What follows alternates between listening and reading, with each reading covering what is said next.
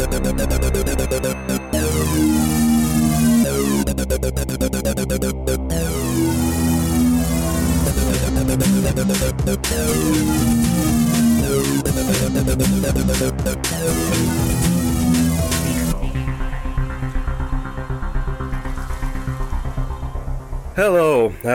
this is the Flick Lab once again. The Flick Lab is with a focus on informative content and analysis, still with humor. No subjects are off limits we love to insert our pinkies all over the place. It's only fair, balanced views and all that jazz. And that goes for the genres that we cover.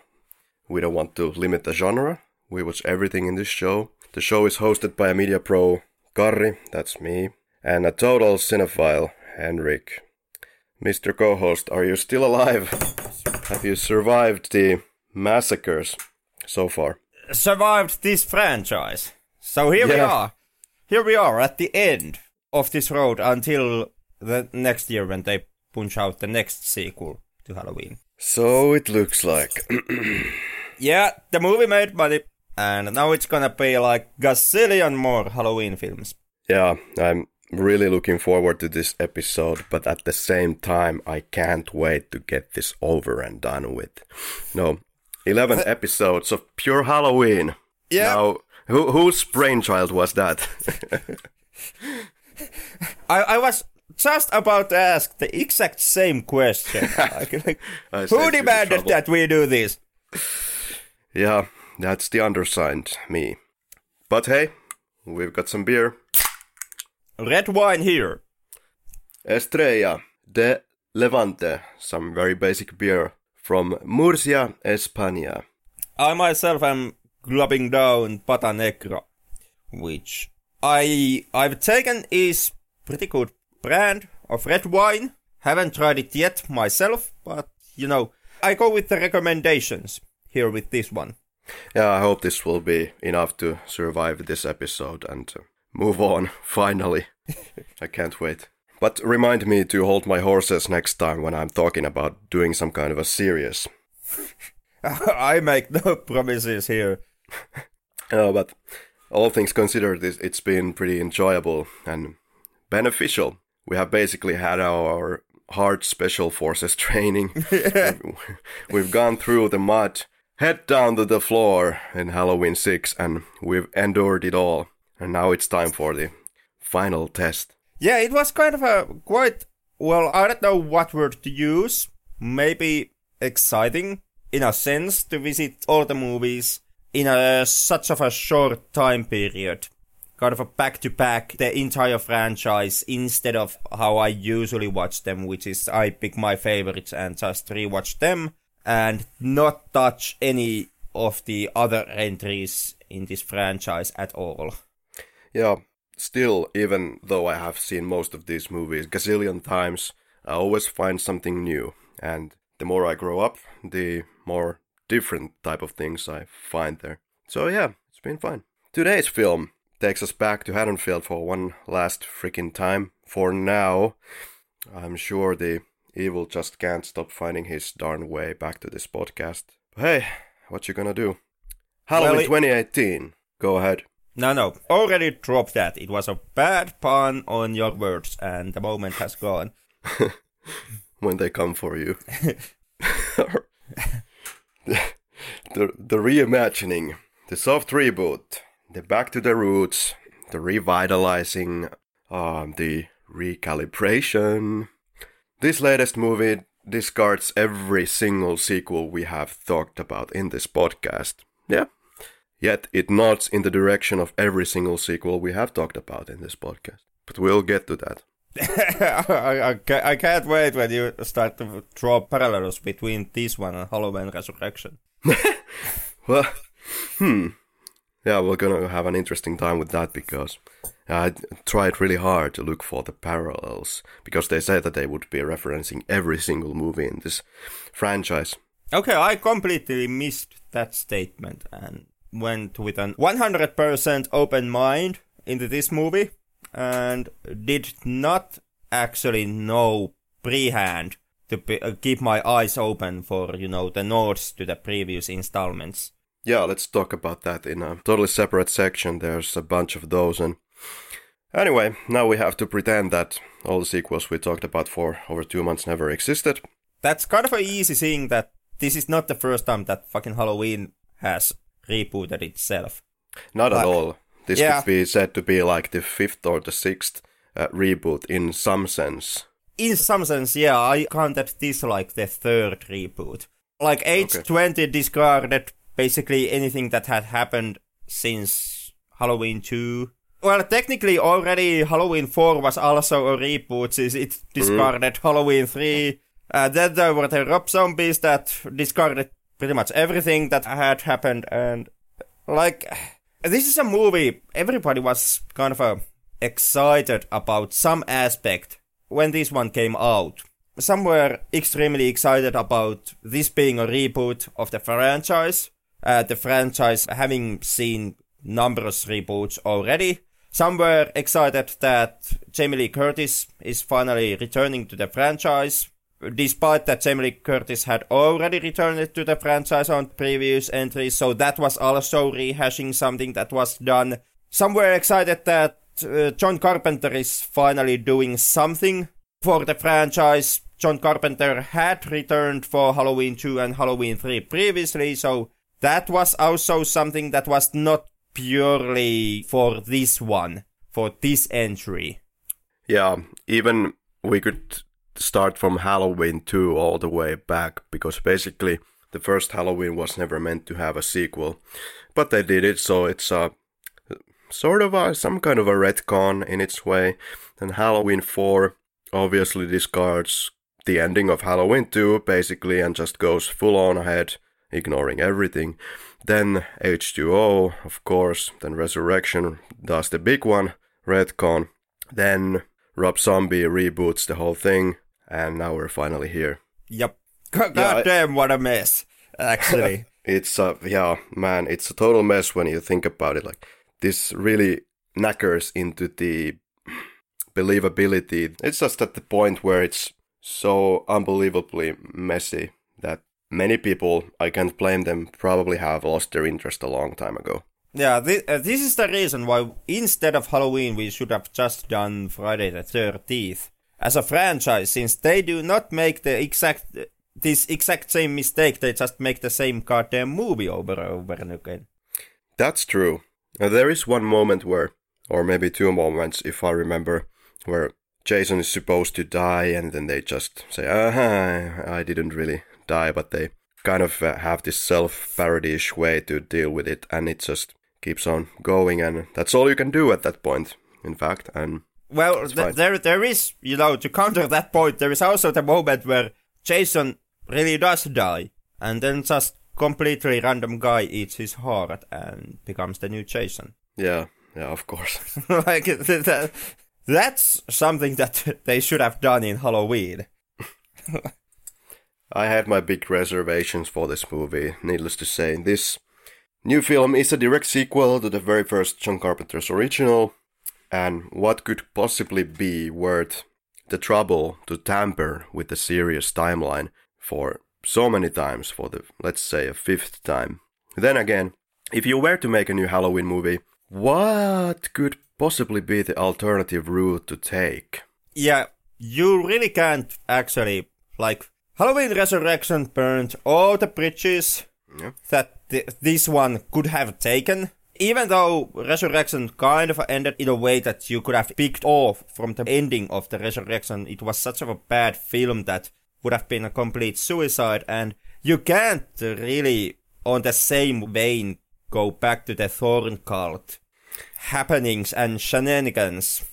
Those are, Resurrection and Thorn Cult are kind of a plot points and moments in the franchise that are just best left untouched. This is a pure rumor, but I did hear that in his last moments, Mustafa Akkad was still looking for a way to tie it all together, all with the Man in Black and all with the Thorn Cult, and kind of trying to make sense of all of it. And wow, that would have been the Resurrection continuation. It must feel a little bad because you have devoted your half of your life for this franchise, and deep down inside you know that you did a lot of mistakes, but you refuse to let it go and you just cling on to this thorn.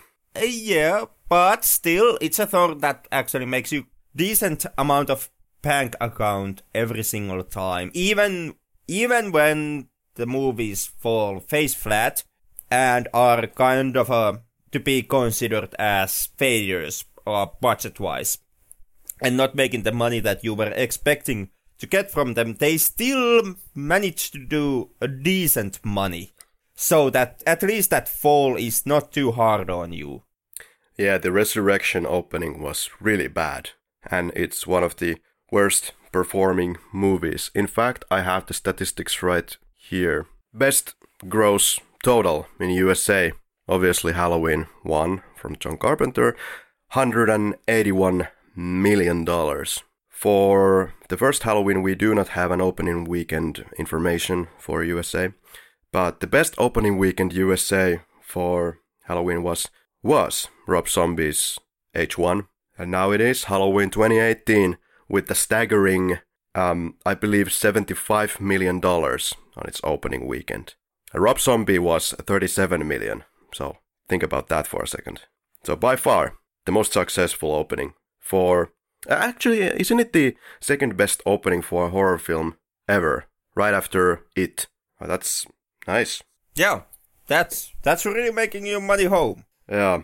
And that's really me actually getting pretty close. The money is still coming in for this movie. But, when it comes to the moment when we made our estimates on how this will fare on monetary-wise, this movie, it looks like that I actually managed to get this one right. At least at the moment, it's 106 million, so I'm already in the error margin that I'm completely fine and okay with. If the box office stays at 106, in that case I would be like 14 million off on my estimate, and I'm completely okay living with that.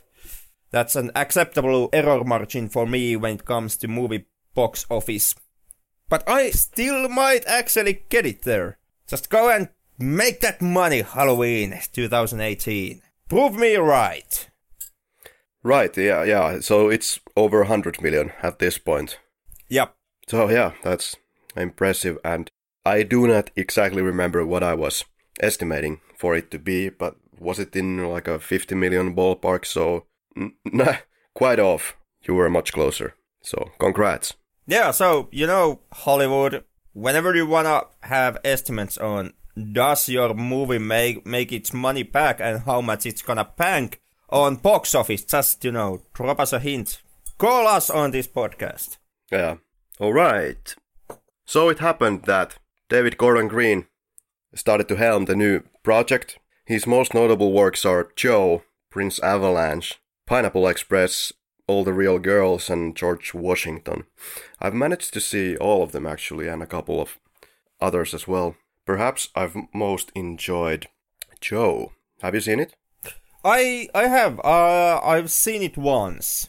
And that's pretty much the only David Gordon Green film that I have seen.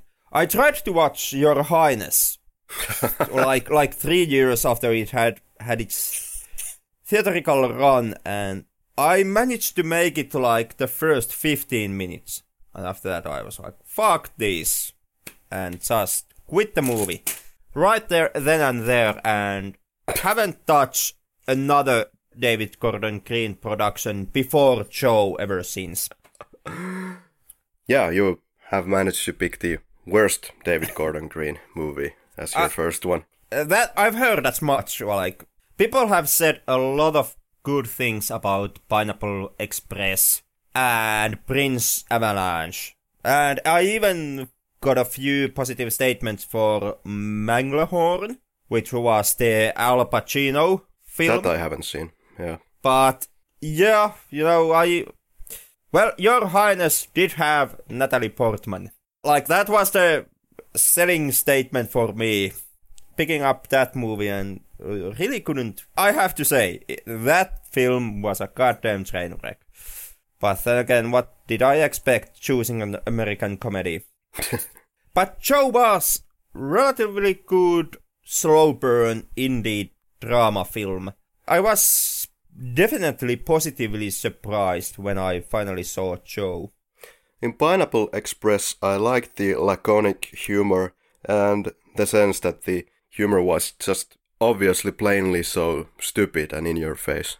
So I laughed. I don't know. I usually don't laugh to comedies, but there was something. It was so at base level. It was so stupid.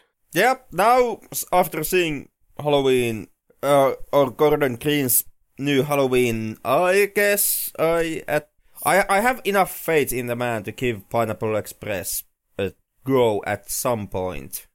Yeah, I will say that it really splits the audience once again. So, you might like it, you might hate it, you might be neutral, but that's life. How was the premiere in Finland? Anything to note? It was surprisingly booked, actually. Like, Yes. I was on the road when I saw this one. I was traveling in Turku. I had some mandatory trainings to go through. So I spent the entire Friday when I finally got the chance to see this one. I had spent the day on trainings, and the theater I had booked my tickets, which was one of these more expensive cinema experiences. And it was actually, I would say the theater was full. At least on my showing of the film. Yeah, same here in Murcia. Yeah, Very lively. Which is surprising because that's something that, unless it's something like the new Star Wars or the new Harry Potter film or something from Marvel, usually never happens anymore in Finland, especially on these big theaters or on these big halls. Yeah. Halloween went through a lot of development hell. So there was a lot of scripts, ideas, projects, long journey to get to DGG. There was even some talk about Halloween 3D, and sounds like we want to avoid that. First ideas for the DGG movie here, or David Gordon Green, was to reshoot the ending of the first Halloween, where Michael would have killed Loomis. And this is where John Carpenter chimed in and instructed against it. He said that the fans would hate it, and how right he was. Like, from the get-go, I was definitely in the mindset that you can obviously continue the story from the original, but please, for the love of God, just leave the original alone. After a test screening, the audience wasn't wholly impressed with the ending of this new movie, so they reshot the ending. Apparently, the entire end battle was reshot, so the reshoots were bigger than I had thought. And according to a source, which may or may not be accurate, but it probably is accurate. Do you remember the trailer or the teaser trailers where Laurie and Michael are having the knife battle in the front lawn of the house? Or on the front lawn anyway. There was like a 1-2 second clip where you could see that they were outside and this Judy Greer character was protecting Allison. And meanwhile, Laurie was having a face-off with Michael. So apparently it goes like this, that they have this big face-off, they stab Michael, Judy Greer shoots Michael, and then it just gets really bloody, and finally Michael falls down on the front lawn. Then they leave with the car, and at the end of the movie, Michael, once again, in his typical style, stands up, and that's the movie. I don't know, these both endings are perhaps kind of weird. We'll get to the actual ending, what they decided on. So the movie starts in the asylum, where Michael has been now for 40 years. And these two podcasters from England, lively old England, are giving a pass to see Michael in the checkerboard area outside. And Michael is chained. The podcasters shows the mask, is trying to get Michael to talk for some reason. And then we got to the starting titles. Starting titles is nice. They are using the retro font from the original, and they have finally brought back the pumpkin, which I believe is a combination of some digital editing, of course, and time-lapse video reversed. Somebody said that it's CGI, but I don't think so. I got the impression that it was just a rotting pumpkin that they have shot and played on rivers. Yeah, exactly. Maybe it was exposed to some hot air to make it melt like that. Who knows? Well, how do you overall feel about the fact that Michael has been now a captive for 40 years, and does this take some of the boogeyman element for you away? I already made the case that this will happen, because this movie forgets all the sequels that had previously come out. Yeah, it humanizes Michael. Yeah, it does humanize him. Also, with the same way, the shots that they show you of Michael in the first sanitarium scene, you can see in the first shots that Michael Myers is being presented more humane here. They expose parts of his face in several occasions, in the courtyard and in the toilet. Yeah, and they still have that busted eye, which you get a glimpse of.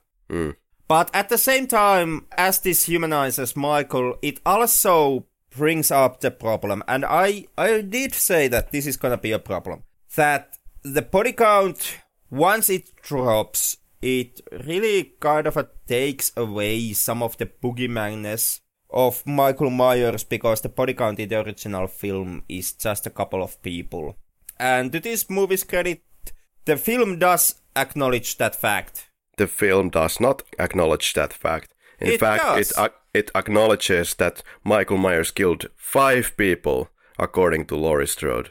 Yeah. Well, of course, yeah, there could have been like an off-screen kill back in 78, who knows.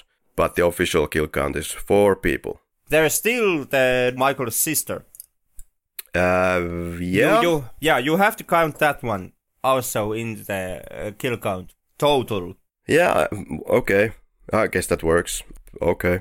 Yeah, but the film does, in fact, it does acknowledge it 2 times during the runtime. The first one is Miles Robbins' character Dave, who points out that basically whatever Michael did all those years ago is pretty mediocre and not a big deal.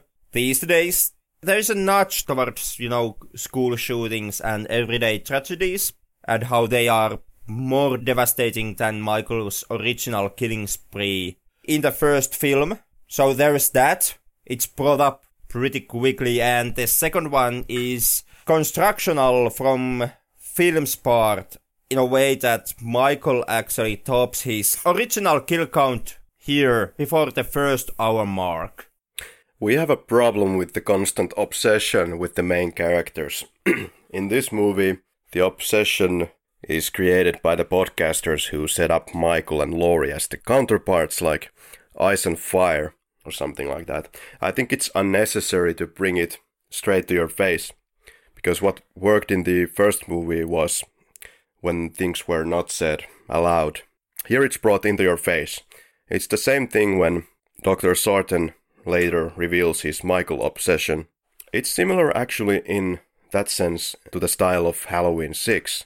Not saying that the movies are otherwise in any sense comparable. But in here, the whole obsession angle kind of plays a major plot point. Yeah.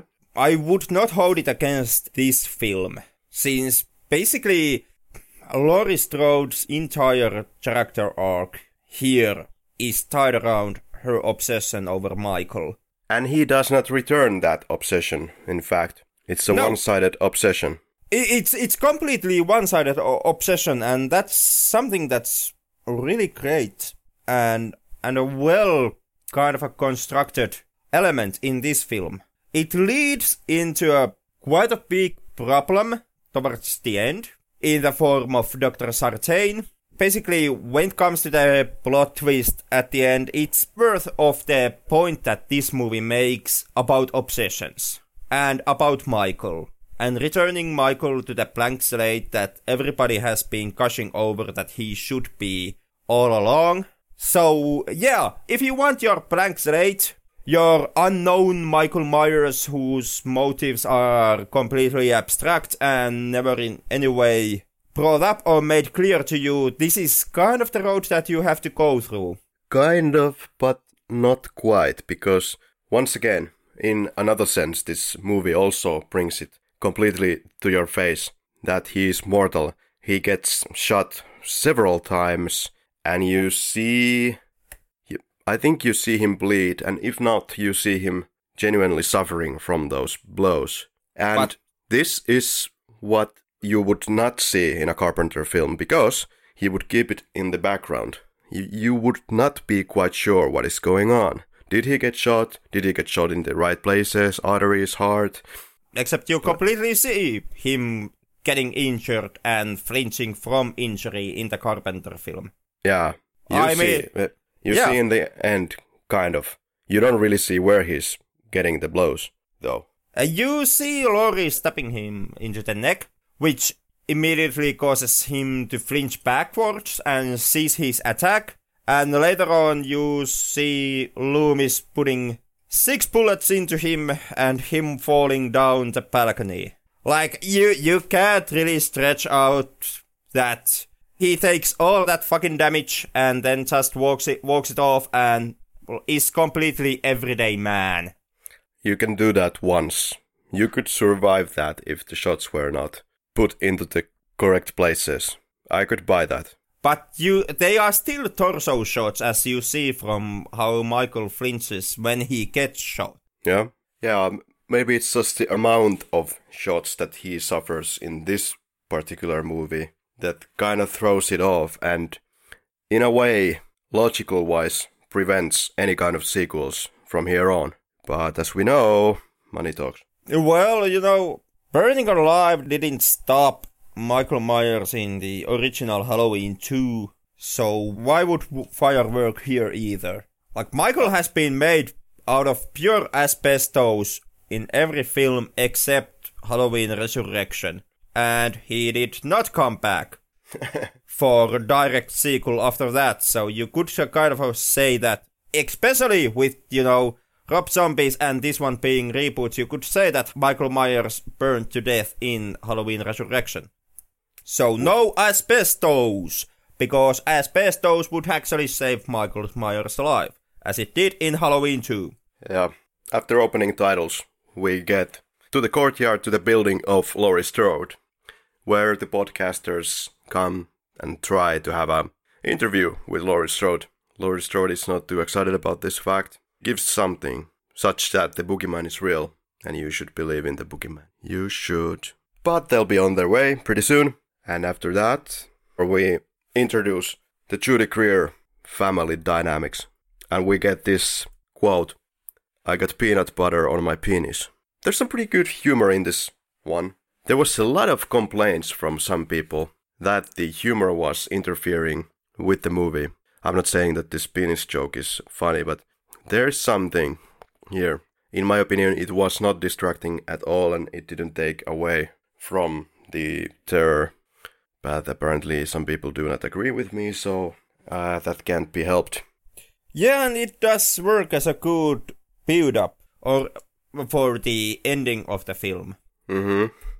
In a sense that they do present the mousetraps here, and you get the first presentation, and it finally pays off at the end of the film when it turns out that there is even bigger mousetrap for Michael.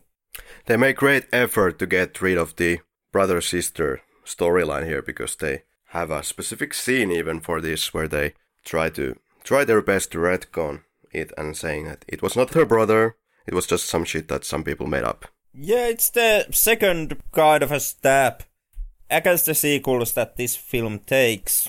It's okay on its own right, in a sense, but like I said, getting rid of the brother-sister angle and returning Michael Myers into the unknown blank slate that he is, it does once again present the problem that the rest of the film has to deal with, which is that Michael is completely uninterested about anyone in the film. There's a specific point I want to bring out that Halloween 1978 does differently. Michael kind of salivates on his victims. He stalks them beforehand for a long time before he does his attack. So there may not be like specific reason why he chooses his victims, but he just sees something that seems to interest him and he stalks, he looks for the perfect moment, and then he strikes like Thunderball. No, but he strikes, And in this movie, he's shown as somebody who just still randomly goes to a house, but the victim is not particularly selected. It's just some victim, and he just goes directly, walks all the way, and then just kills her or him immediately. So there is not that kind of a build-up, except in a few scenes. This movie is kind of tonally all over the place. There is this where he just goes in, marches, kills, slaughters, and in the beginning, this first kill, let's call it the Elrod kill, she is killed off-screen, but gradually, or depending on the scene really, they show the gore or they don't show the gore. A complete contrast to Mrs. Elrod is in the end when Michael just puts his leg over Dr. Sartain and his whole head goes into mush. Yep, but once again, wasn't it kind of one of the hallmark aspects of the first one, the lack of on-screen violence and the lack of shown carnage in the film? Yes, indeed. But this movie doesn't seem to know where it's kind of standing. It tries to be like the teenage-friendly slasher, but at the same time, I understand, of course, why he would do that. But he has the teenage slasher, and then he has, especially in the beginning, he has good drama. Yeah, it looks almost like a documentary in the first frames when they enter the asylum. It's very slow, very realistic. Then there's the problem with the different focus points that this movie brings up. There is Laurie and Michael, then there is Laurie and Judy Greer, and then there is Judy Greer and the daughter Allison relationship. Then there are these random characters. Karen has this husband that basically does not serve any purpose in the film. He's just, once again, cattle. And a weird character, weird lines, kind of annoying, no particular purpose. You could have made this movie focus better into what matters if you would have had less characters and keeping the people, like in the original, more in the same locations. Like Laurie is inside her house baking cakes or whatnot. Then somehow Michael comes there and they face off. And even better than that would have been that the final showdown happens nowhere near Laurie's apartment, because Michael has no reason to get there. He doesn't care. So, as we see here in the movie, Laurie is stalking Michael, trying to find him, has her revolver or gun, and finds him, shoots him, loses him. They could have continued from there in those locations. But then they establish unbelievable setups. They are so desperate to get Michael to chase Laurie to her house that they make the most unbelievable thing of this movie, which is Dr. Sartain reveal as some kind of a psychopath who just so desperately wants to know what is going behind that mask and to make him speak. And that is our vehicle to get Michael into the Laurie Strode building. Yeah, but if you want to get Michael to Laurie Strode building, I don't. Which you kind of have to make Laurie Strode in any way sensible character in this film. That's the thing. This movie doesn't really need Laurie Strode to anything. There's no point for them, apart from the fact that they have been in the movie franchise before and they are interesting characters, but there is no real link to Michael Myers in any shape or form. No pun intended. They need the character to bring up the point of the results of traumatic experiences on a person. This is something that was touched upon on Rob Zombie's Halloween 2. You hated it in there also, but at some point you just, have to kind of acknowledge the fact that characters survive Halloween films. And once you acknowledge that, you kind of have to ask what happens to those characters afterwards. Yeah, and I like the approach here. The trauma aspect is nice. What I'm just saying is, as much as we love this character, and as much as there is some very good dramatic moments, good drama from David Gordon Green, still there is this lack of linkage between these characters, which Dr. Sartain and perhaps the podcasters try desperately to artificially make in between them. That Michael exists only because he perhaps wants to kill Laurie Strode, which doesn't make any sense. And Laurie Strode is living in this sphere, also kind of chained to her own apartment in this case, because of the same thing. But in this film, Laurie Strode is the only one who is interested in killing the other of the Michael-Laurie dynamic. Like, Michael has no clear interest in killing Laurie at no point of this film. What Michael ends up doing is putting every other possible target in front of Laurie throughout the film, to a point where in their first face-off, Michael even just walks away from Laurie because he's so disinterested in her. Yeah, from the get-go, I was mostly very interested. That I'm kind of happy that they were removing the family link. But here we see that it is just not so simple that you just don't remove the family link and then try to pull off unnecessary linkages anyway. I mean, wasn't this the whole point here, that you don't try to do this? So the whole point was bring Michael back to being a blank slate. And the problem with blank slate is that you can't do that much with it. Yeah, I give it to you. It's very restraining. First Halloween was supposed to be a standalone, and it worked so well as a standalone. And as we have ad nauseum gone through in this podcast, how limited the scope, the space is where you can move Michael around. And this is what kind of we have here in 2018. And I would say that 2018 pulls it off quite spectacularly in the end, seeing what they had to go on to begin with.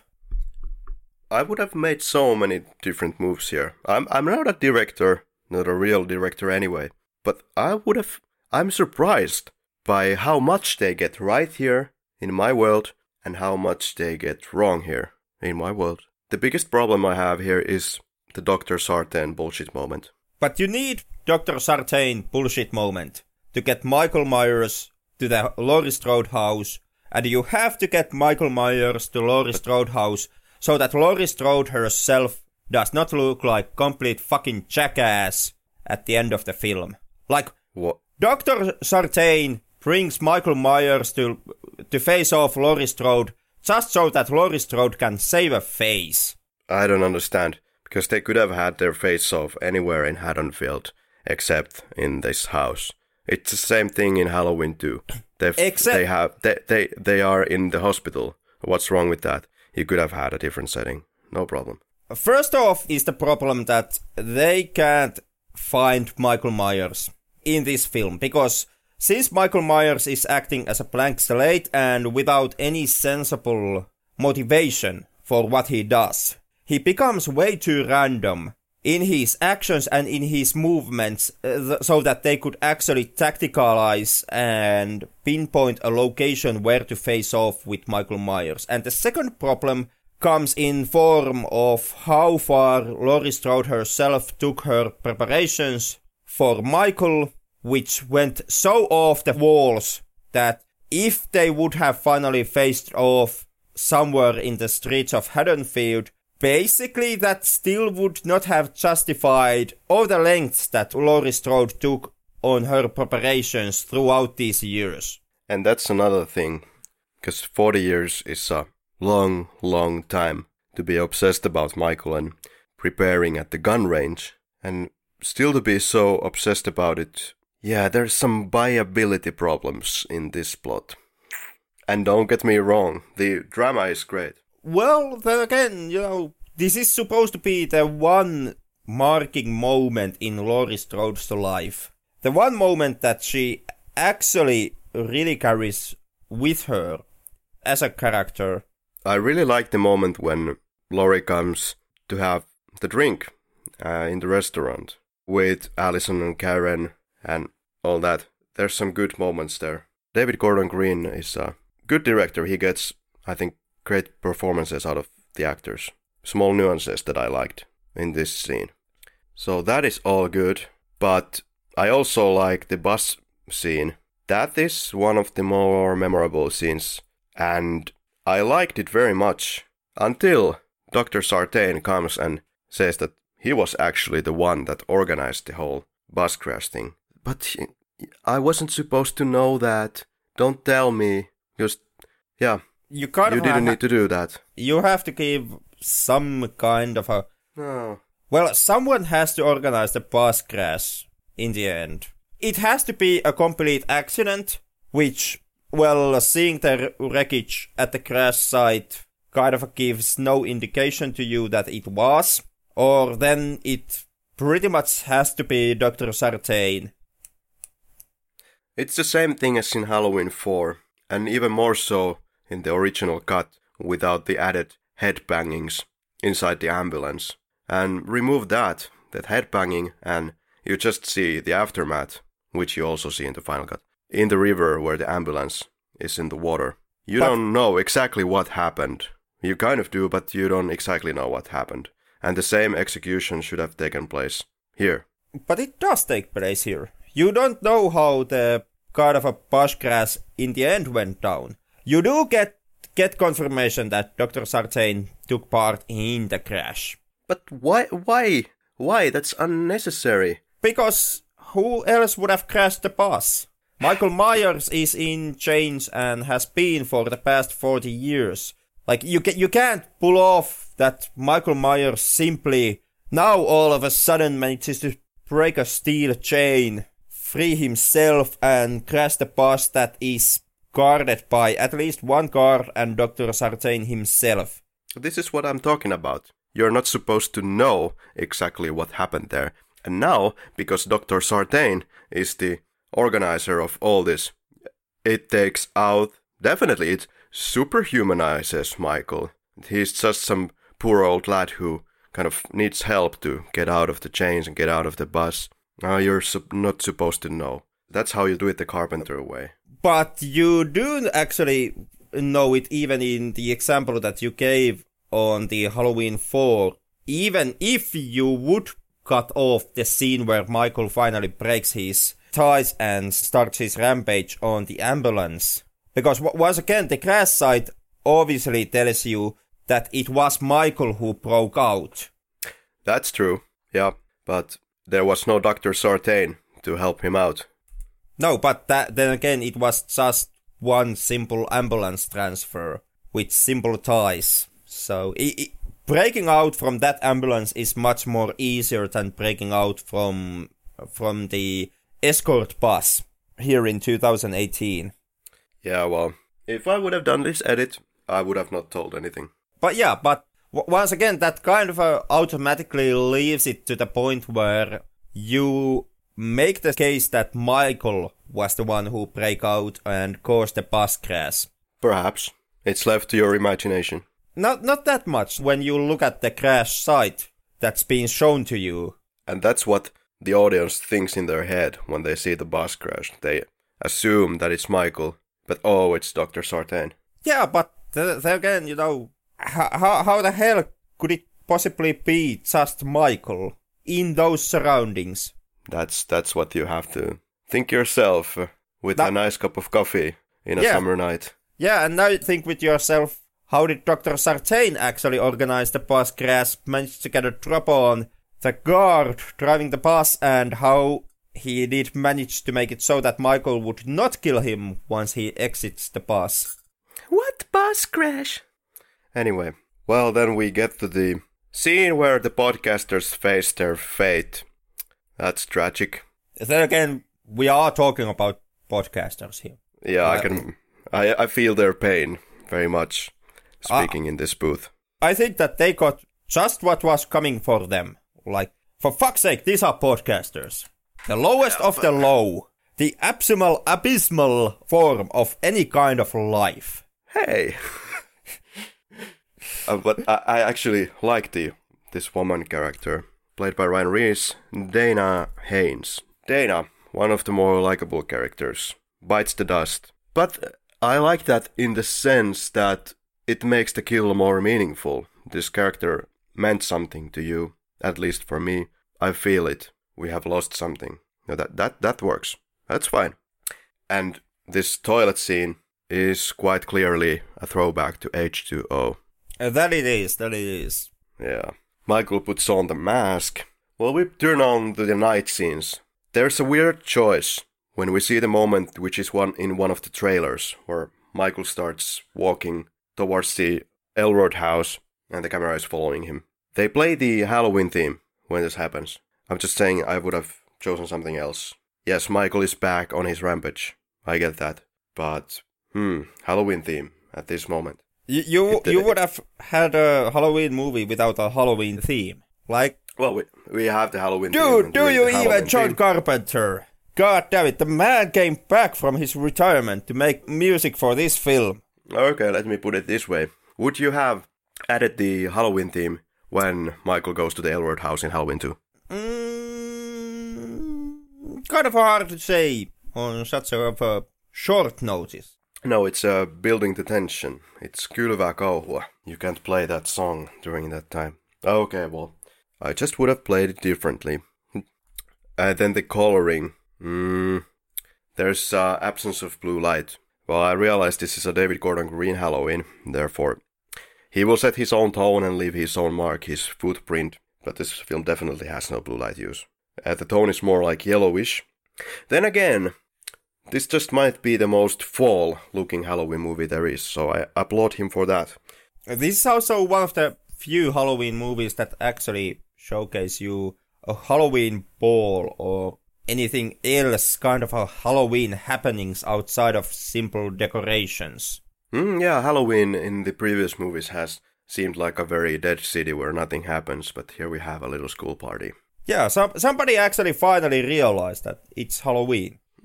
Then we have a character called Cameron Elam, which is the boyfriend of Allison, until the point where he kisses another woman in the ball. And this character, Henrik, why do we have this character? Because they never finished the storyline. Exactly. It doesn't seem like it. Cameron just disappears from the movie after they have this kissing issue, which I understand, kind of, but he never even gets killed. It seems like it's not finished. And there's a few moments like that seem like these were something that could have been planned for the sequel. Or the other possibility is that they just didn't finish it and there's some weird directing going on here. Or it may just be, on purpose because they are switching your expectations. They are giving you easy cannon fodder character and then actually do not kill him off like they would have done in every other entry on this franchise or in basically any other teenage slasher film or slasher film altogether. Perhaps, yeah. Then there is the quite elongated scene about the closet where the friend of Allison is babysitting the young boy. The problem perhaps here is that we already know what happens at the end of this scene. More or less because of the trailer. So it takes you a little bit.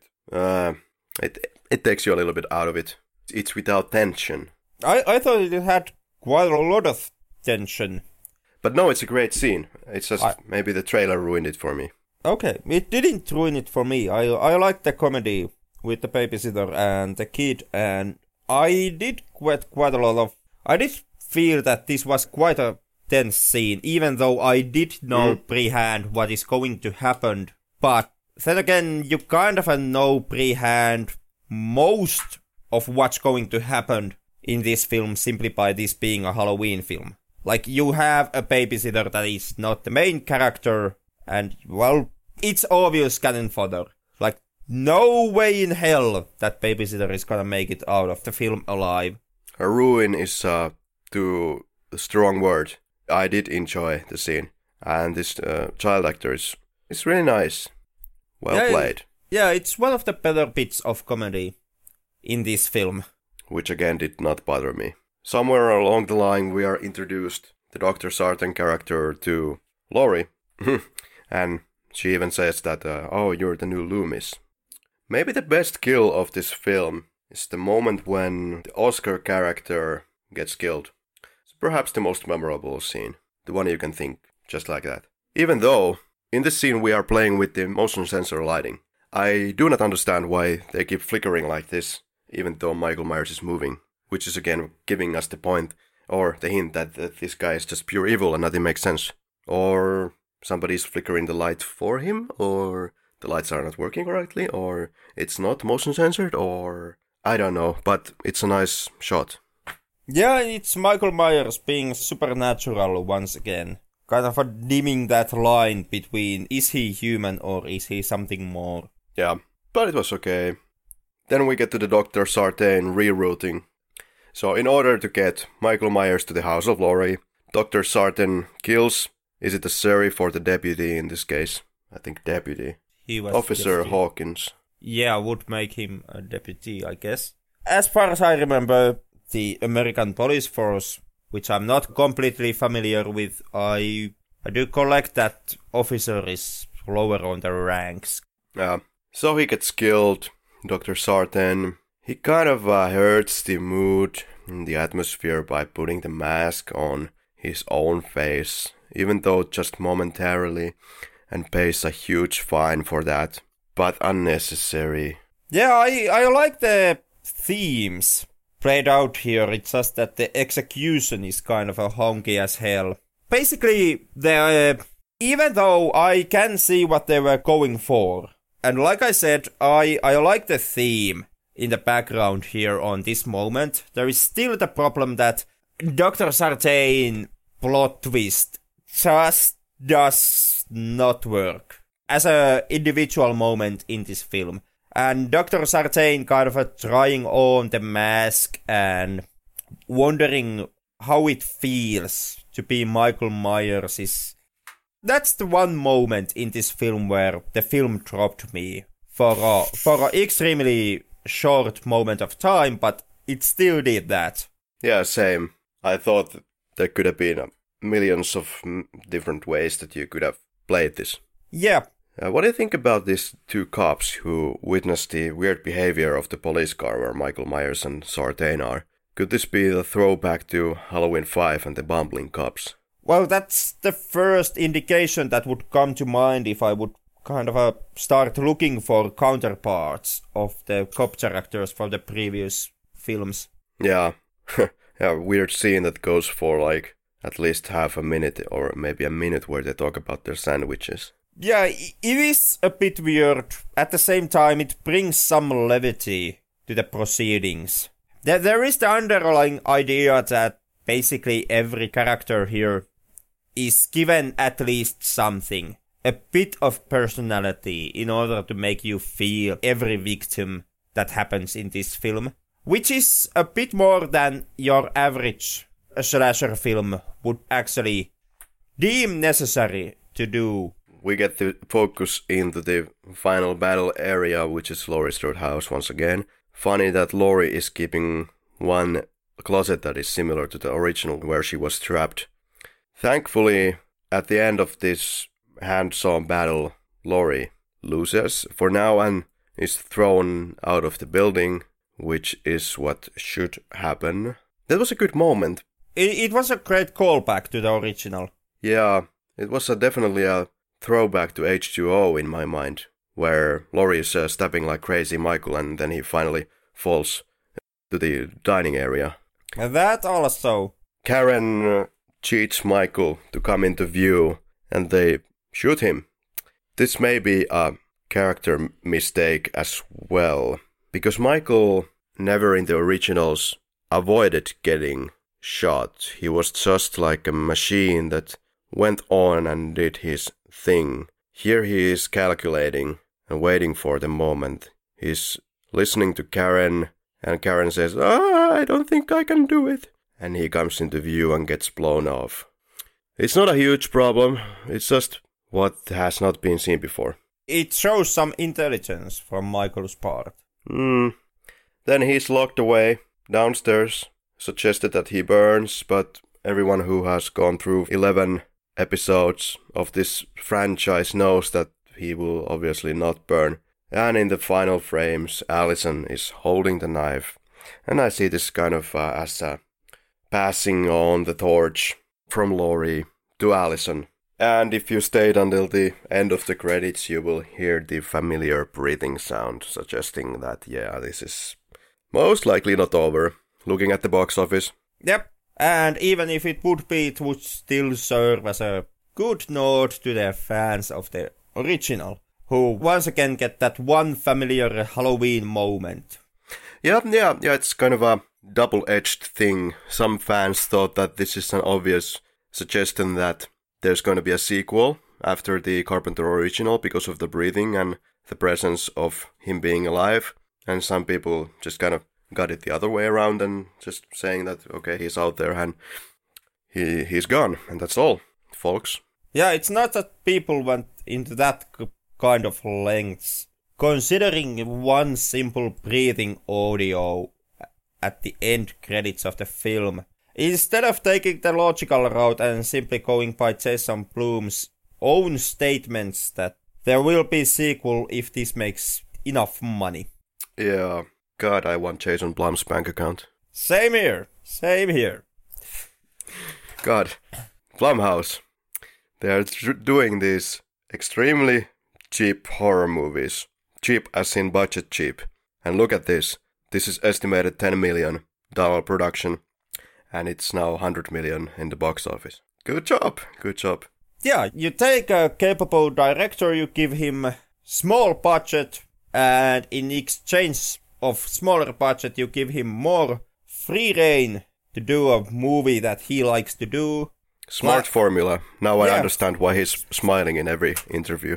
That is, like this begs the question, why has this been so fucking hard for Hollywood all these goddamn years? Like, it's not rocket science in the core of it. Like exactly. Just look at the original Halloween. Yeah, you take a little money, you use it wisely to make a good movie, and you get the income. Like, that's the formula. Yeah, instead, you have countless amounts of teenage slashers that use the same formula to be safe, I guess. But with a little bit of originality, you might just do a bang at the box office. And you would not need to cast Busta Rhymes in a desperate attempt to make back your own budget. No Busta Rhymes. Trying to wipe my head clean from Busta Rhymes. Sorry, Busta Rhymes. No more Busta Rhymes. Overall thoughts about this movie. There's a bunch of things we could go through. Let's go through first the references to the old movies. Well, Halloween 1. Well, there's the killing of the mechanic, getting the overalls, Laurie appearing in the school window, Laurie disappearing from the front lawn at the end of the movie. Halloween 2. I read that they had the same ambulance logos and texts in the ambulance as in Halloween 2. Halloween 3. The kids' masks, of course. The mask from Halloween 3. And Halloween 4, there's the closet door appearance that we wait for like 5 minutes. In Halloween 4, Jamie has this dream or these visions, and Michael Myers is coming from the closet with a knife in the quite beginning moments of the movie. And so that's the throwback to the closet. Okay, yeah, I missed that one. I did get the throwbacks to Halloween 1 in the same scene later on, but yeah, I missed the Halloween 4 throwback. Halloween 5, I can only think of the silly cops. Halloween 6, no idea if they implemented it anywhere. I don't know. H2O, well, Laurie's taking a sip of that red wine so that Laurie alcoholism is implemented, and the toilet scene. Halloween Resurrection, no idea. I didn't see Busta anywhere. Busta back end. Rob Zombie's Halloween 1 and 2, no idea. But I believe in the end moments I heard Michael grunting. Well, he does small grunting in the first one, but there's a grunting moment. And Rob Zombie sure likes his Michael grunting. What I liked. Good cinematography. Mostly great performances. The drama aspect of the trauma elevates this movie into not only a horror movie, but more of an actual movie. And I like the original font. That's a nice touch. I like the pumpkin opening. What did you like? I liked how this movie handled Michael. The way how it once again plays with the aspect of, is Michael a human being or is he a boogeyman? I like the fact that this movie kind of plays it to the both ends. In turns, it humanizes Michael a lot, and then few scenes in, it kind of shows you that something that would not completely fit into human interaction, or how a person in his 60s could react. And in this way, kind of shows you the the possibility that Michael Myers is quite literally a boogeyman. It's something that Rob Zombie tried to do in his remakes before the producers got into the mix and messed up the whole thing. So it's nice to see that being pulled off here without the meddling producers. And I liked a lot of the themes this movie carried over. The theme of these effects that the first film has had on Laurie, and the theme of Michael's silence being something that drives, that unsettles people, and that lack of human interaction that Michael exhibits in every entry of this franchise. And in here it's played in the sense that lack of interaction, that lack of communication is something that people find extremely troubling and which drives them off balance. Like it happens with the podcast guy and later on with Dr. Sartain. I thought that was a good theme to tackle on, finally. And I did like the themes going through at the final confrontation. Like the house going back into the setup of the mousetraps. And there was this kind of a Hansel and Gretel-esque feeling when they finally burn Michael alive, and there's those iron bars, kind of like the front plate of an oven, going in front of Michael as he burns at the cellar.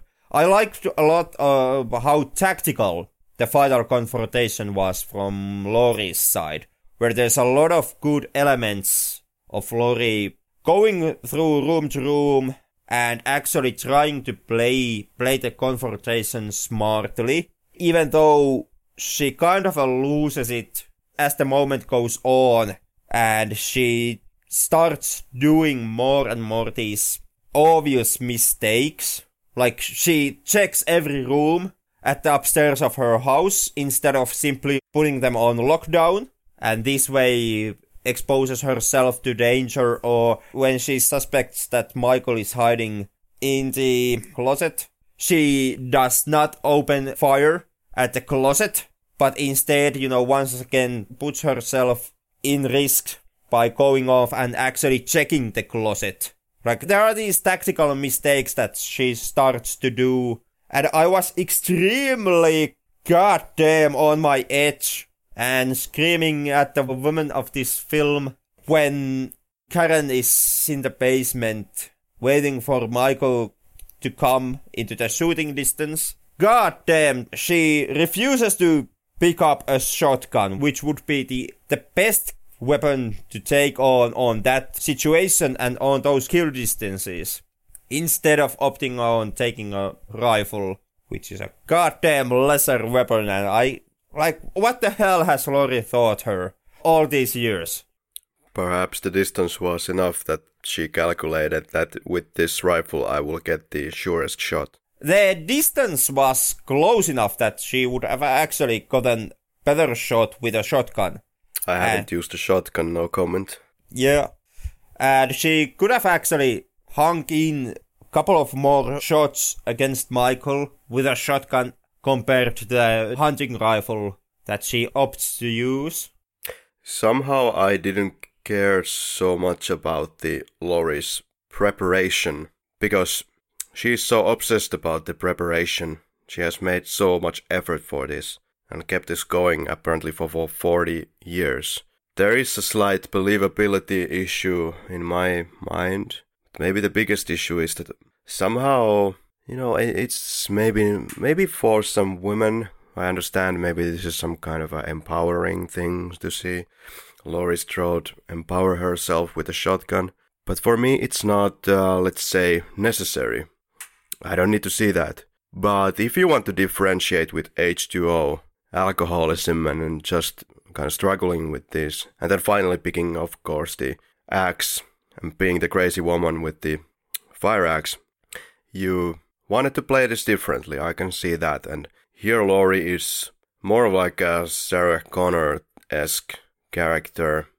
For me, I would say Michael would be scarier had she not prepared so many surprises for Michael and the audience inside the house. Because it's like more of a Home Alone-esque situation. It's not a big problem, it's just a small little gripe I have. Yeah, I also felt that the trap element of the house went a bit too far. But at the same time, I can also see the filmmaker's logic here, because Laurie Strode would have to do something in this vein, not to be a complete goddamn jackass, since it's been shown that Michael has had such of an overpowering effect on her life, and the fact that she has always been waiting for Michael to finally escape. Like, she has never actually succumbed to the notion that Michael would stay locked forever. She has always been sure that at some point Michael manages to escape and comes after her once again. And if this is the mental state that you are carrying with you, you kind of in that case, you have to start the preparations for the what you perceive is the inevitable confrontation. Yeah, granted. I want to look at Halloween 1, 2, 3 a little closer and how they are set up. The location is always established quite clearly. You know roughly where you are, what you have in the vicinity, what the actors can do there, where they can go, the distances, stuff like this. In Halloween, it's the two houses setting. In Halloween 2, it's the hospital. In Halloween 3, it's the small town. Halloween 2018 has the small town, yes, but it focuses in so many different plot points that it suffers as a result, because you do not have this one-on-one that you have in the original. Don't get me wrong, you have a lot of great stuff going on here. You have the drama element with Laurie, who's suffering with the trauma. You have the interesting family dynamics overall. You have Michael doing his thing. But then you have the deputy, then you have the sheriff, the podcasters. You have Dr. Sartain. You have Oscar. You have Allison's boyfriend. There's a lot going on here. And the movie doesn't give enough room for one of these points, and seems to give kind of equal screen time for all of these. And sometimes you don't know why you're following this storyline. For example, the Allison's boyfriend. Like, how important is this in like the big picture? There's good stuff going on here, but the suspense is being hurt because the movie is not centering more on, I feel, Laurie, Michael. Yeah, too many side stories for me. But then again, you had a boatload of side stories also in Halloween 2. Yeah, that's true. Yeah, you have the main location, which is the hospital, which is where majority of the movie does take place. But at the same time, you are also following the cops, kind of going through the locations and trying to control the situation after the carnage of the first film. And then there is Dr. Loomis still trying to hunt down Michael, and then there is even the fucking Smith Crow comes to play when there is the power struggle between the Smith Crow and Dr. Loomis, in the sense that can Dr. Loomis still continue his manhunt on Michael, or is he forced to return back to Smith Crow and just leave the situation to others? I agree. Maybe this is one of the biggest, at the same time, advantages and at the same time sort of shortcomings of the film. Maybe it should have been longer to give more air and breathing room for Laurie, who is most of the movie actually absent. But then again, there is only so much that you can do with Laurie here, since once again the whole dynamic between Laurie and Michael is one-sided. But given that this movie's whole idea and the whole reason why to retcon everything from past was to bring it back to the basics, yes, and the basics include the lingering shots, the looming presence, the building of the horror. But here it's so many things are going on, you just never really get to build that same type of a horror. But it's not like a slaughter fest. I don't get that feeling either. It's just this movie has a bit of an identity problem.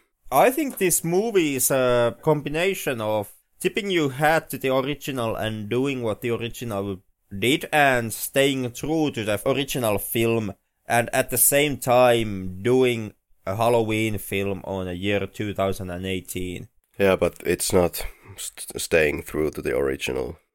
I would say that it mostly stays quite true to the original. Tonally, I don't see that. Where I see that is the portrayal of Michael Myers in the sense that he is, again, more of a man, perhaps even more so than in the original. Let's talk about the performance of Michael Myers. His walking is a bit weird, I find, in this film. I understand Michael Myers is like 60 now, but he looks very mechanic in his movements. People have said that this is very close to the original cat-like walk, and that just walk, Nick, just walk type of thing. But sorry to say, I couldn't find that here. I, on the other hand, actually thought that this was pretty close to the original. Walking-wise, the most kind of where it differentiated most from how Michael operated in the first film is basically the moments when Michael turns his head or turns his body, which are more kind of they are more strict movement-wise.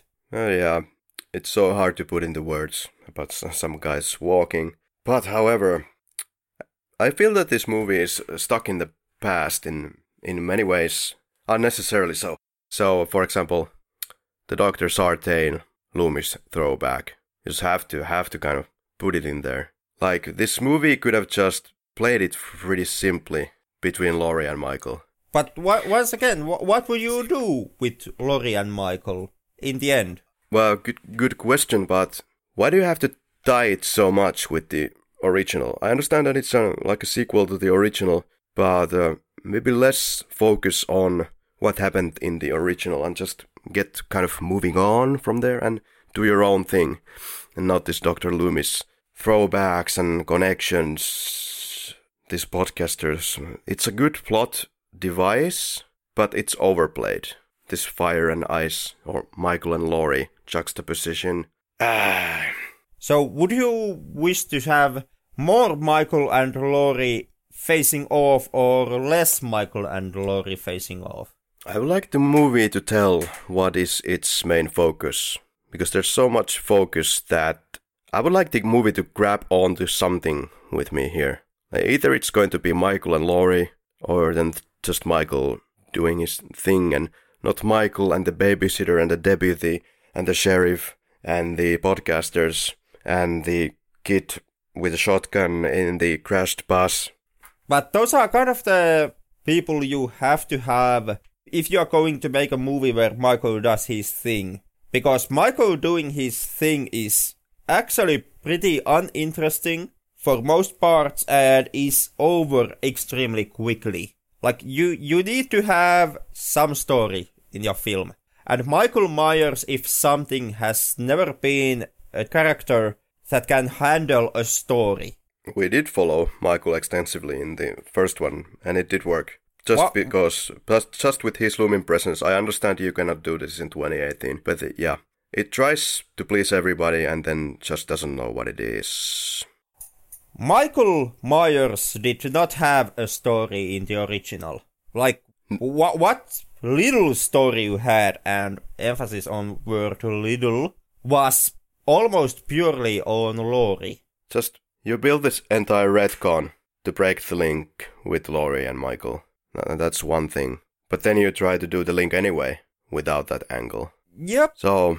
But once again, you have to have a story in the end. And you do get a boatload of stories here. Yep. And in that sense, to get that boatload of stories, you also need to rebuild the link between Michael and Laurie if you want to keep Laurie in your film. Because the main story that this film tackles on in the end is Laurie's trauma. And the extent that the first confrontation with Michael kind of carries over in her life. Perhaps the thing is that you cannot have a story. Because the original Halloween didn't have much of a story. It was more of like just lingering around these very banal events, and Michael stalked and killed people. That's it. That's the plot. And so here, because you have so many places where to go to, you never get that claustrophobia feeling, and I do not get that kind of isolation, moment felt with isolation. Yes, Laurie is like having a confrontation with Michael in the house alone for like a few minutes in the end, but apart from that, it is like a team collaboration of 3 women against 1 man, and therefore I would argue that the film's finale is not very scary. And it's a non-ending. It happens quite suddenly. Like obviously Michael still lives, and Laurie has burned her house down for nothing, and all the Strodes survive. I have to wonder what they take this next, because is Laurie, Jamie Lee Curtis, going to reprise her role because she survives? I guess you have to kind of kill her all over again or do something with that thing so you can finish that off. Jamie Lee Curtis has stated that she's interested in returning for the sequel if Gordon Green is the one directing. Really? Where did you see that? It was one of the news that I came across when doing my research for this. And I've heard that David Gordon Green and Danny McBride are not interested in returning. So that could answer that question. Yeah, perhaps, which is funny because at one point they were thinking of doing 2 movies back to back, or even a trilogy. Then again, this one takes quite a lot of steps to make it sure that there would not be sequel to this one. No, because it leaves everything open. I wouldn't say, burning your house on Michael's neck is that leaving that much anything in the open. You trap Michael Myers into a death trap room with no escape and then torch the whole goddamn place. Do you, though? Wasn't it established that there's like a back door in that room where you can get out?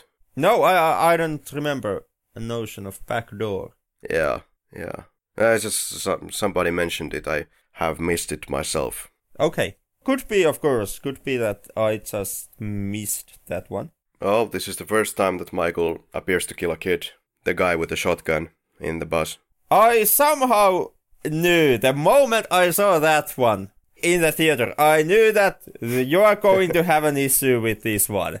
Kids were kind of always off the table in every single film. Why is he killing a kid now? I just have to wonder. Head-scratching moment. Okay, so you just pick and choose. Yeah, why would he not kill the kid? Like, what motive would he have not to kill the kid? Yeah, perhaps. I mean, in the original, there's nothing where he specifically avoids the kids. All the avoiding of kids happens in Halloween 2, well, with the babies in the hospital. Rob Zombies Halloween, and something else. Yeah, and, not killing a baby is something that Michael does here too. Mm-hmm. So in that sense, the man still has quite a big heart in the end. Maybe the biggest issue with this is that, even in the original, it seemed that this was established such that Michael's targets are people who, well, okay, I guess we get to the symbolism shit again, but Michael's targets were people who did have sexual intercourse, or they did something that was, well, they did some haram, even though they don't believe in that particular religion. And I really do not actually believe in that interpretation of the proceedings in the first Halloween. Well, apparently that does not hold water at all. Which, in a sense, this is great, because all the snobby motherfuckers who talk about Halloween in the way that it's anti-feminism and it's doing this and doing that because of this and that. Now there's no rhyme or reason anymore. Yeah, pretty much. You can thank the film all you like. Go ahead. Yeah, thanks, David. When it comes to the whole horror movies or woman-hating and basically misogyny in a celluloid form, I've more seen that as reading too much into a few instances in horror movies and basically then not reading anything else that goes on in those movies. And in that sense, I really do not get this Michael being the punishing force of breaking societal norms in the original Halloween film either.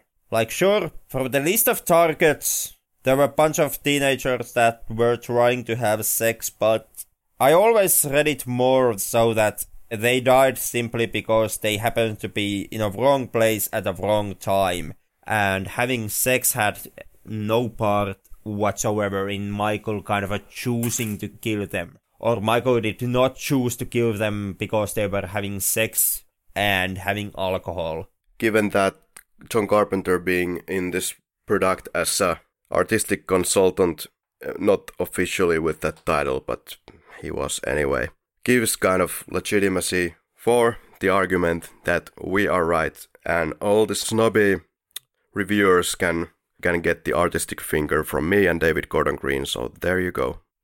But making Michael kill people instantly with no prior getting to know the victim type of long-term stalking, it takes away from the boogeyman aspect of this character. Just moving instantly from house to house, enter, kill, is also not what Michael did in the original. And the boogeyman aspect comes from, the Donald Pleasence and just building and then, attacking. Yeah, but again, I know, yeah, it's a hard balancing act, 2018. And also the reason why Michael Myers stalked his victims so much in the original, and why he did not go more from place to place and killing on random, was because Michael Myers in the end was too goddamn lazy to walk one street from end to end. Yeah, the thing is horror is so hard, There are some universal things that everybody seems to be afraid of, but the formula doesn't work for everybody in every case, and everybody is afraid of a little bit different things. And, the fucking art, you can't figure it out. There's no absolute terms, what pleases and what works. There is some universal things, thank God. So, science works there as well. But I suppose individual experiences are what dominate movies. Yeah, and that is true. It comes down to individual experiences. And horror is, in the end, extremely hard cinema genre to pull off. I mean, yeah, in a lot of ways, it didn't succeed in the original Halloween either. At least not for me. It wasn't scary for you. No, it was intense and it was exciting. But like I stated before, I did not suffer any sleepless nights or had trouble sleeping. I did not have to sleep with a light on or watch any closet door after seeing Halloween. So when it comes to being scared, when it comes scary, there's movies that have had a lot more of an impact on me than Halloween and had made me much more scared than Halloween ever did. Now I'm really curious. Was it like the Human Centipede? Something that has had an effect on me. Exorcist. Yeah, Exorcist is one. Also the first Paranormal Activity, even though I know I'm in marginal group here. Very. Yep, and I fully accept that, but yep, you can laugh all you want, but the first one really worked for me. As did the first spin-off, the Tokyo Night. Okay. Some others that have, was not scary in a sense what I was being shown, but which really caused me a couple of nights sleep as a philosophical kind of a thinking point was the original Martyrs. Mm-hmm, yeah, that's a good one. Yep. Like I said, nothing that I saw in the film was that haunting to me, but the overlying question at the, under the film is something that really did trouble me after seeing the film and had an effect on me. Some Asian horror films hit me pretty deeply. Some of them are just, I would argue, boringly or badly shot, but some are really great, and they still build that atmosphere that American horror films kind of used to do. And they play with the psychological aspect. The original Ring, yeah, it's okay. Yeah, that was. I also like the first American remake. That was decent. The Exorcist, of course, and there are some random movies that I remember, like Injection. I believe it's a Korean horror film that happens in a hospital, as it happens as well. But that's the trick with the kind of a horror films that has an effect on you. They are always individual cases. And later on, it's kind of a nightmare trying to point out the one aspect, why the film had such of an impact on you. How would you rate the Haddonfields of Halloween franchise? In the sense that you can buy the Haddonfield. Because in this film, it's fine. I would say the original Halloween, Halloween 2, of course, are the first. Then maybe now, after that, is David Gordon Green Halloween. Halloween 6 brings back the feeling of the Haddonfield as well. It seems like the houses are in the same intersections and stuff. The Halloween 4 or 5 in the Utah shooting, just like Halloween 6, but in Halloween 4 and 5, I don't get the same illusion as much. Then Halloween 8 is Halloween 8. I don't know, I never analyzed towns that much. What did you think about the music? I would say the original synthcore from the first film, and then this one, the Halloween 2018 version. I much enjoyed the new theme. It has a more pronounced oomph, oomph, oomph in the background, but I like it and it's very radio friendly. Yeah, there's those hard-hitting guitar riffs that... oh, yeah. Yeah. Yeah, it's that third guy in the music department. Yeah, Daniel A. Davies is the guitar. And it's quite minimalistic in many of the tracks. It's used just right. It's a very minimalistic soundtrack to be Halloween 2018 soundtrack. It's good. I liked it. It's hard to find a soundtrack these days where they just keep it so simple. And here they really do keep it pretty much to the basics and don't try to pull any additional smart, fancy tricks. Like Alan Howard. It seemed that he got kind of bored with his own music and he was trying, as the series evolved, to try more and more tricks. Well, that happens to everyone, I guess. But yeah, happy that Carpenter decided to keep it very simple. Not as simple as in the original. Original was basically just John Carpenter hitting 2 notes on a keyboard. It was, and I really do love the Halloween 2 soundtrack as well. But original is the original. Let's say I put the original first. It's the basics, the foundation, the core. In Halloween 2 there's some kind of ear-piercing synth sounds sometimes, so I would put this latest soundtrack on the position 3. Henrik, I think the time has come. Now, Henrik, would you recommend Halloween 2018? Absolutely. It's a great fall back to form. Well, it's obviously post-Me Too movement film, but this one uses it as an advantage. It's not overpowering, yeah. Yeah, but it does bring up the point of the 3 generations of Strode women coming together to kind of finish off Michael. And there is the aspect of kind of passing on your past onto others. And at the same time burning away your past and your childhood. That all come into play here on this film. So I would say Halloween 2018, as a summary, it is the best possible sequel you could get today. Alright. I would not recommend Halloween 2018. I am both shocked and amazed. Well, maybe you should be. And there, as mentioned, there is so much that I like that they did get right here. But at the same time, this movie manages to be frustrating. Frustrating is the word. It gets so much right, and then on the other end, it's like, I don't find the central focus enough. I don't find something to cling on to enough here that I would know what to recommend here. If I would recommend it, I don't know what it would actually be. Like, I find I'm even struggling to say what this movie is. So it lacks the simplicity that I was looking for. It retcons everything, and at the same time it doesn't really give me a good reason to retcon everything. So with a kind of a broken heart, I have to say that all this waiting and interesting interviews and everything seemed to be looking right, but it's so frustrating. It's so frustrating. I can't recommend it because I can't answer the why this movie exists. They said they were going to do a bunch of things and then they don't do them in the simplicity. I really wanted to love this movie and I came to the theater with pretty neutral expectations. So basically, I was just, okay, give me your best shot. Let's see what you can bring.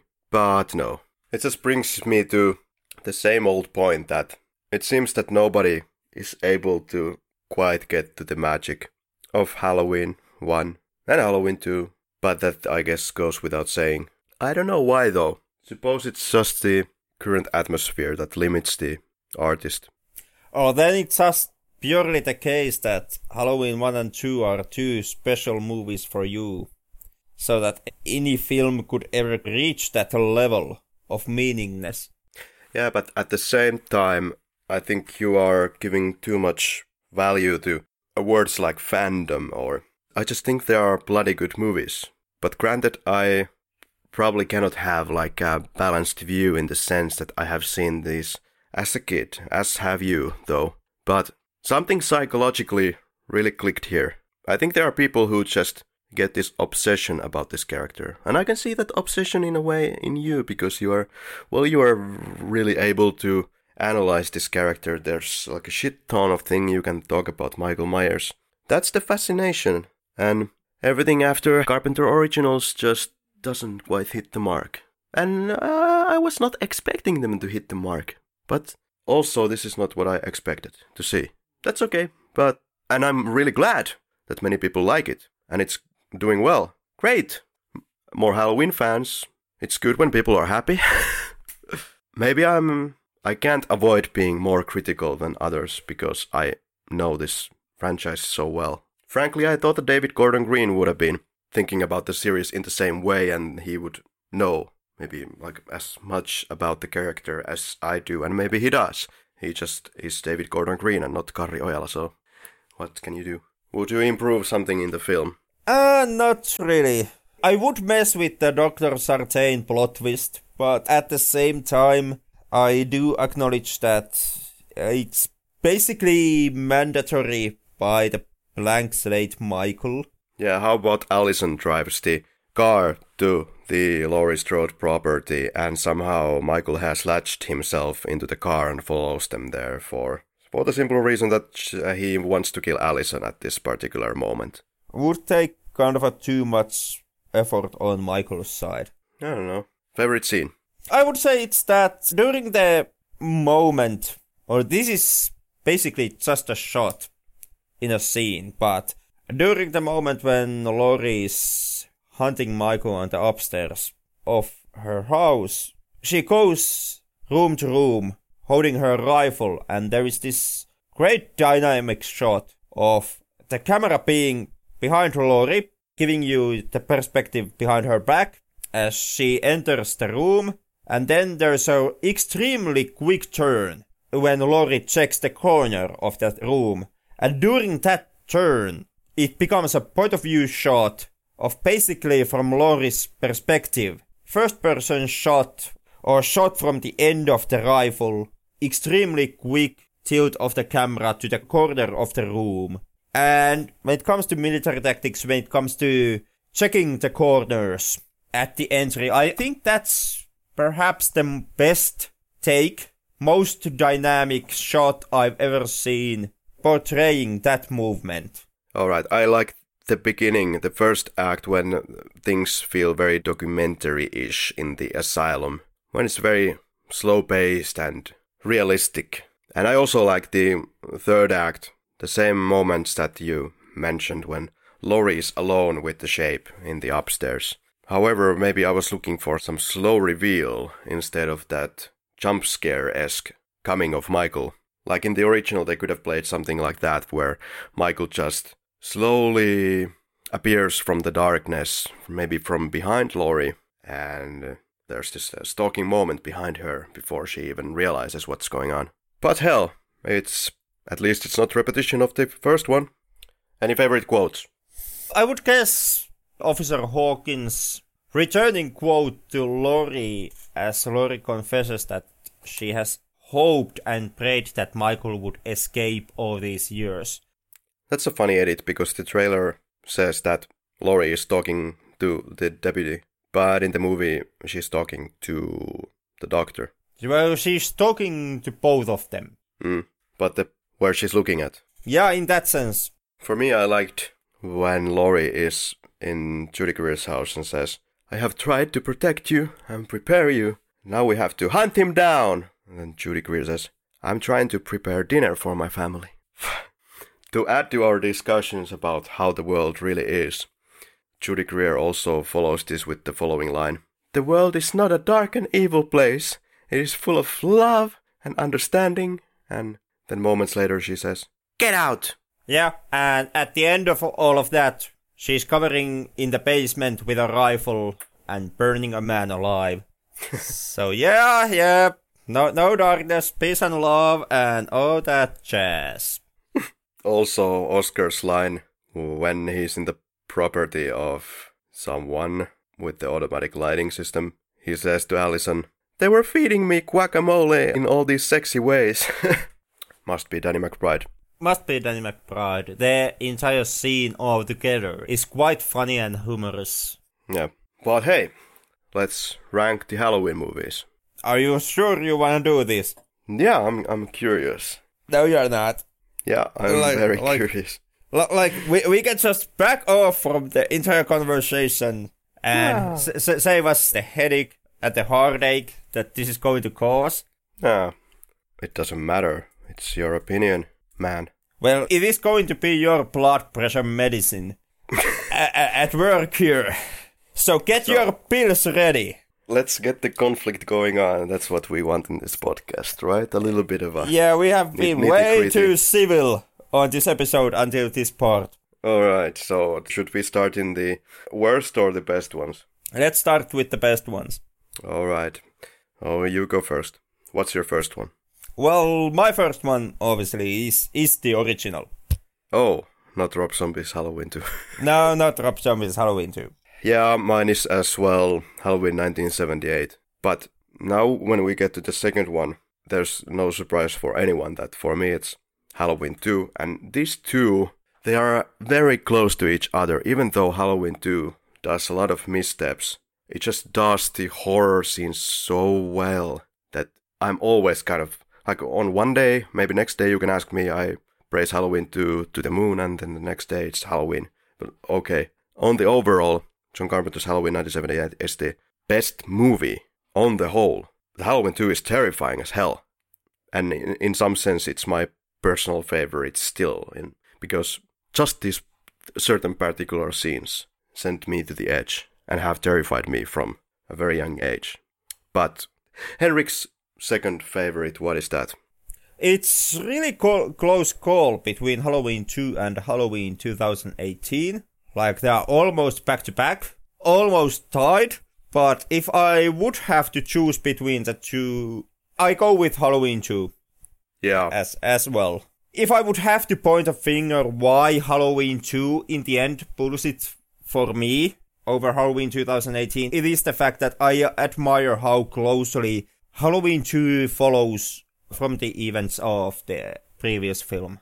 The fact that it picks off just minutes after the last one ended, and you can just look first two Halloweens back to back. Like, having that close continuation, it takes shit ton of work. It's extremely hard to pull off. It's way easier to make a sequel if your movie's timeline has even 1 year between the entries.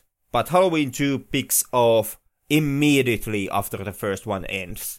Any special love for the creepy hospital corridors? No, not that much. And the corridors of Halloween 2 were not the creepiest of creepy hospital corridors I've seen. I do love the cinematography in some of the scenes. For example, the bloodbath scene at the end of the film, where the one nurse has been kind of drained out of her blood to the hospital floor. Yeah. But once again, you get extremely great camera work also in Halloween 2018. So when it comes to visuals, it's a tie. Visual-wise, Halloween 2018 is perhaps even stronger than Halloween 2, but Halloween 2 picks off immediately after the events of the original. Number 3, what's your choice? At the number 3 position, I have Halloween 2018. Okay. It goes straight there with flying colors. Well, for me, I have surprised myself, but there is nothing else to take the spot, so it is Halloween H2O. And Halloween H2O, I think, is a better finish if Halloween 2018 is any kind of finish. Obviously, it isn't. Halloween H2O gives like a proper finish for the series. There is no better ending than cutting off the beast's head. And no, it's not a fucking paramedic. The wrong guy's head. You mean... No. But that was the proper ending until Kevin Williamson and Mustafa Akkad fucked it up. It's definitely hell of a lot weaker than Halloween and Halloween 2. And even the setting in that school area is not working as well for me. But hell, Jamie Lee Curtis is back. Josh Hartnett is great here. And it's a very linear event of happenings. You know where you are, kind of basically. You are set on the same premises, kind of like in the originals.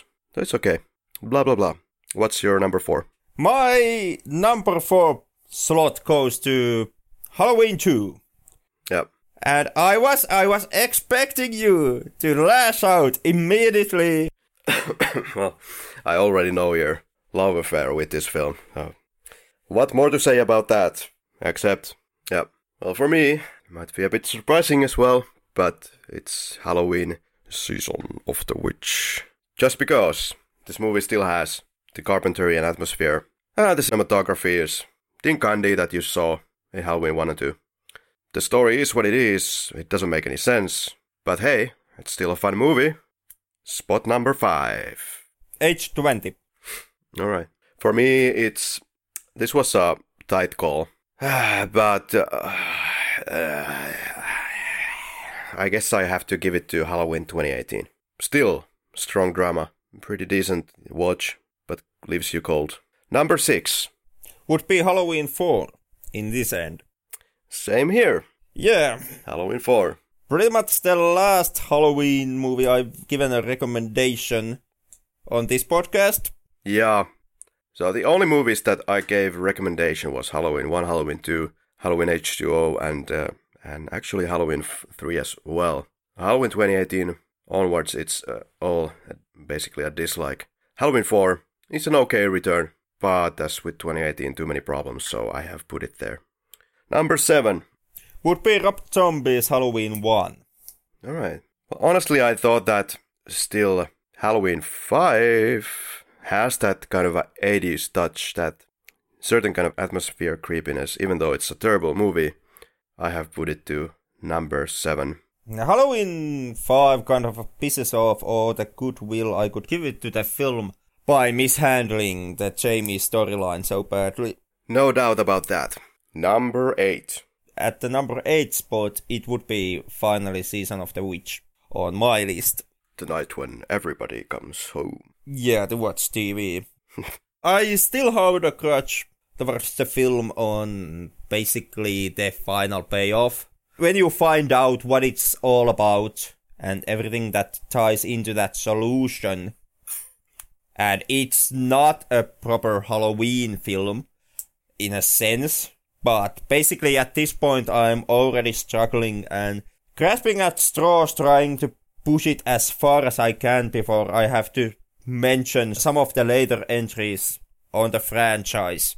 I wish they could have been successful with the anthology route, but Halloween 3 was not successful, and therefore more Michael Myers, which I still would say worked best in the original Carpenter's version. And all the sequels just suffer from the fact that you really can't do a sequel to Halloween. But on my 8th spot is Rob Zombie's Halloween.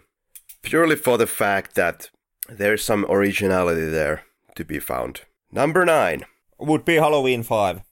For me, it would be Halloween 6. This movie is so fucking stupid. Like, this brings to the front everything. It explains everything. And in the most silliest way. I think the scriptwriter was on drugs. Well, he was on something. I can give you that one. Yeah. Number 10.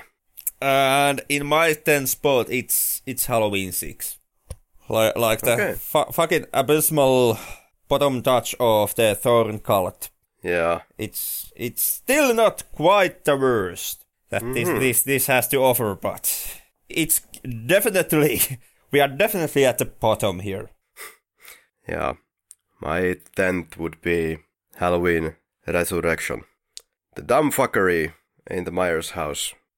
Number 11. And here we have, I've tried not to mention this film as long as I can on this list, but yeah, Halloween Resurrection. Jesus fucking Christ. My 11th movie is Rob Zombie's Halloween 2. Yep, we all have our opinions on Halloween 2. Your opinion, unfortunately, happens to be the wrong one. But Yours yeah, too bad. You can uphold your wrong opinions here on your podcast. I can definitely see the dislike and the hate for Halloween 2. Like I said in the episode when we were covering the film, it's most definitely not for everyone. It's not even for most of the people. It's for that very, very tiny segment of people who can connect with the anger that goes behind the camera. Like, that's the point. You either get on with the anger and the hatred, or then you end up hating Halloween 2 by Rob Zombie. I see your point. You know, this happens in a lot of movies. There are points that the director makes, like, latch onto that, take that, that's a good idea, right? Like, yeah, I got this great idea, like, come on and get this treat. You know, you like it, but I did not. Yeah, and that's, you know, like you have brought out in the previous episodes, we are in a different vein in this sense. You try to kind of live to the utmost rationality and let rational thought and process guide you and shun the feelings. And I, on the other hand, kind of am more trying to pull off a balancing act between the two. So in that sense, a film whose merits are purely on the feeling side. That being the anger and hatred and getting along with that. It's kind of easy to see that you really do not connect with it. Yeah, I noticed that your decision was totally feeling based, and you kind of acknowledged that in Rob Zombie's Halloween 2 episodes by saying that world is a grim and ugly place or something in that vein. But it's not. It's not flowers and it's not grim. It just is doing its thing. Yeah, and that point, you know, that difference between how the two of us see the world and see our surroundings, I would say that's the driving issue between us when it comes to Rob Zombie's Halloween 2. Perhaps, yeah.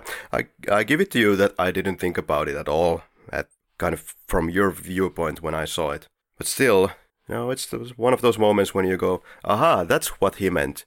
But still, nah, so what? Yep. Do you want to name the favorite performance of the entire series? I take a pass, to be honest. I really have not given these aspects enough consideration. Yeah, but Donald Pleasence.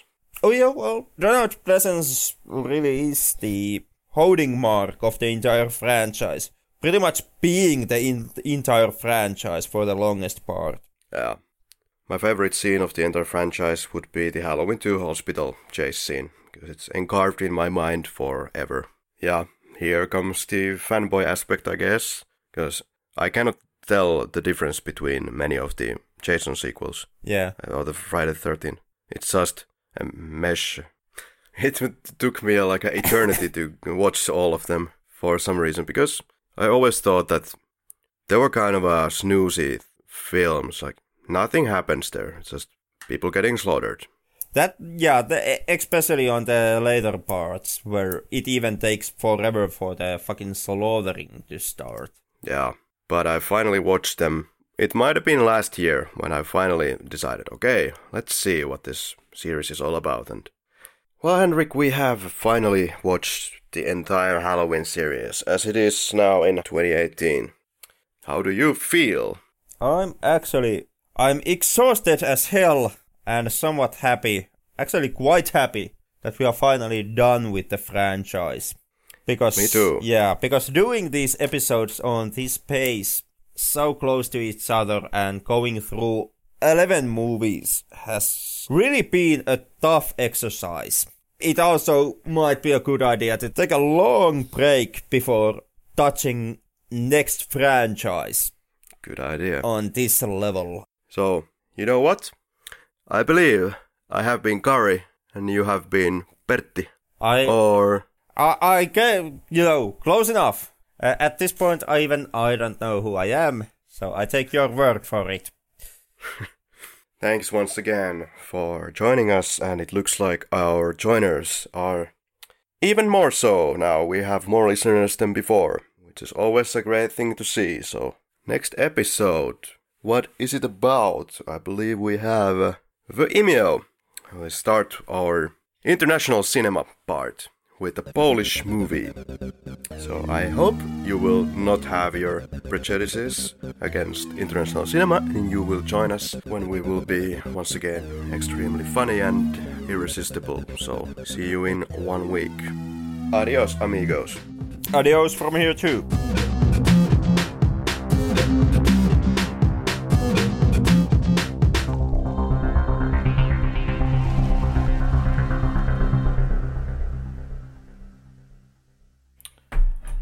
Maikkeli syö rottia.